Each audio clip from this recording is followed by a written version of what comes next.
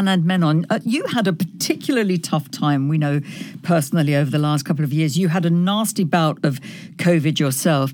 Are you confident about now being the moment to lift the restrictions? Are we confident enough to get back to normal, do you think?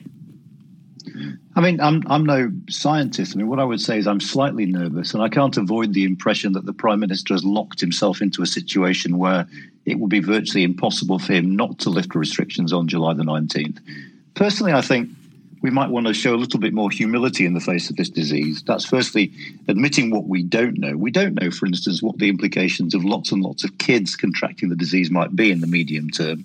And secondly, we don't know what the implications will be for the health service come the winter. So the tone worries me a little bit, because the notion of irreversible, I think, is slightly tempting fate. And I'm not sure it's anything that anyone can guarantee at the moment. And mask wearing, I wonder whether you think, I mean, from your own experience, from people that you've spoken to, do you feel that people will be confident enough to get on the underground, on the railways, on the buses, if everyone's told, you don't have to wear a mask anymore?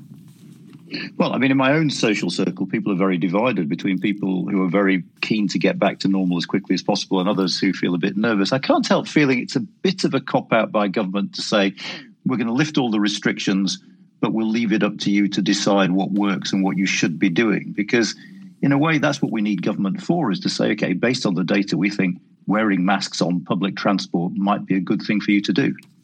What about the university sector? Obviously, you know it well. You deal with students as well as academics. Do you think it will be back to business as usual come September? What should the government be saying to schools as well ahead of the new academic term in September? I mean, brutally, in terms of universities, I think universities will be desperate to get back to something as close as possible to normal, because they need to justify the fees in some way. So universities, I think, will be hoping that people can be back in the classroom doing face-to-face teaching, because it's been a year that students have had a year of university education taken away from them. And by that, I don't just mean the teaching, I mean the whole social life as well.